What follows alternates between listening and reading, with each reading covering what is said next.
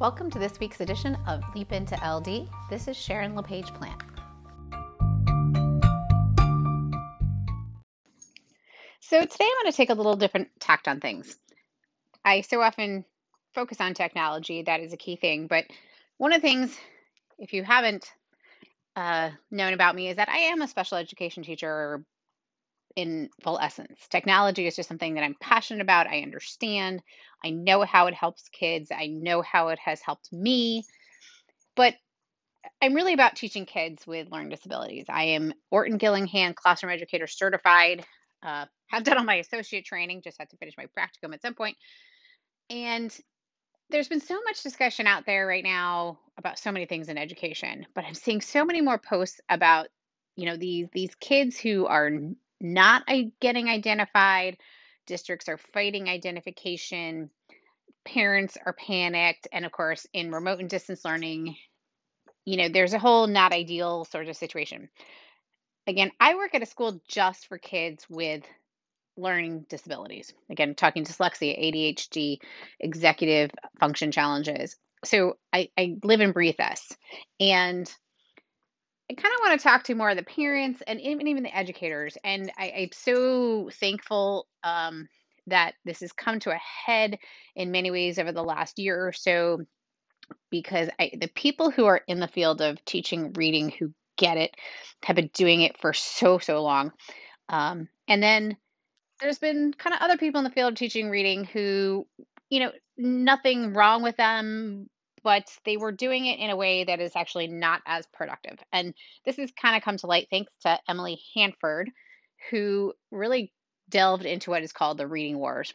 And it's unfortunate that it's a reading war, because there is structured literacy-based instruction. Many people focus it on phonics. It's definitely more than phonics, trust me. And then there's kind of this other whole language, as we more refer to it, balanced language, as it's been come to know. And there is research behind one side and not the other. And what's so unfortunate is if people really delved into the science of reading instruction and understood what that truly means, that there is definitive research that supports a structured literacy-based instruction. Many people really associate it with Orton Gillingham instruction, or the Orton Gillingham approach, which has been around for quite a long time. There's been many programs developed off of it. But there is research that supports this side of reading instruction. And if every child was given that reading instruction from the get-go, we might have less kids falling behind. Yes, it is instruction specifically designed to support LD kids. However, it will not harm or do damage. It actually might support any child who is learning to read. So if we started instruction with reading like this from the beginning, more kids might be able to stay in their traditional classrooms. And more kids might not suffer the self-esteem issues.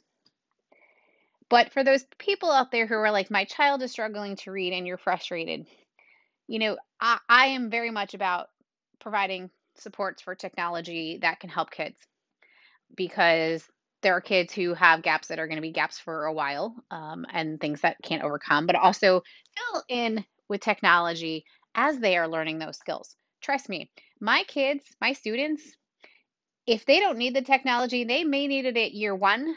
If they don't need it by year 3, they don't necessarily rely on it if their skills have risen to it. So we're not doing any harm by introducing technology at an early age, but it's also important to pair the right instruction. And that's what's so much more key to me in my dual role of teaching reading and teaching assistive and educational technology. There's a balance for both. And if you're a parent or if you're a teacher and you want to know more, please reach out to me. But I hope that parents out there right now who are struggling with their kids in this realm, my colleagues have done an amazing job providing remote instruction for reading. Is it perfect compared to in person? Absolutely not.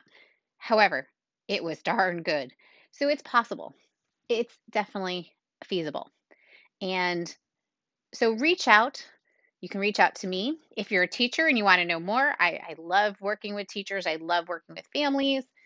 And I think it's important that we understand that whether we're remote or in person, there is the right kind of instruction that is going to help these kids build the reading skills they need while balancing the technology that's going to help them depending on the level of their learning difference. But there is possibilities that exist whether we're remote or in person. And I encourage people to, again, contact me or reach out to your local districts and really see if you can get the right instruction. Or I know a lot of you people are going to tutors, and that's awesome, but you want to find the right tutor.